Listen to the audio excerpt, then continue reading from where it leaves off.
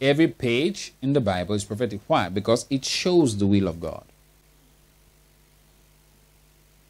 Whether it's about the past, whether it's about the present, or whether it's talking about the future. Every page. And the Bible rightly said, we read it in the first service, every word of God is divinely inspired.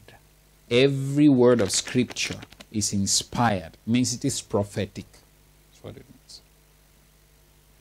So you cannot say, well, I'm not a prophetic type. Then you are not the Christian type. Because a Christian must be prophetic. We are a generation of the prophetic. We were prophesied before we came to be. You see, the Lord Jesus, his life was prophesied by the prophets before he came along.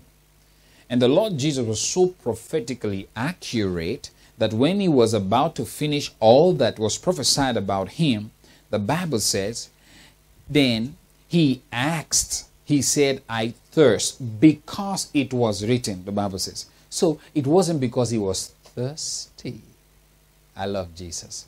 He knew the direction in which he should go. And he's not going to stop it because of the situation. He was hanging on the cross under excruciating pains and heat and all type of mockery, all type of silly words spoken over him.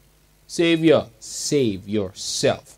Healer, heal yourself. I'll destroy the temple. In 3 days I'll build it. No, you build yourself. Let's see what you're going to do. All kind of mockery was poured out on him on the cross. But right on the cross, he will still do what was written, what was prophesied. He will still do it. Jesus is amazing. Amen.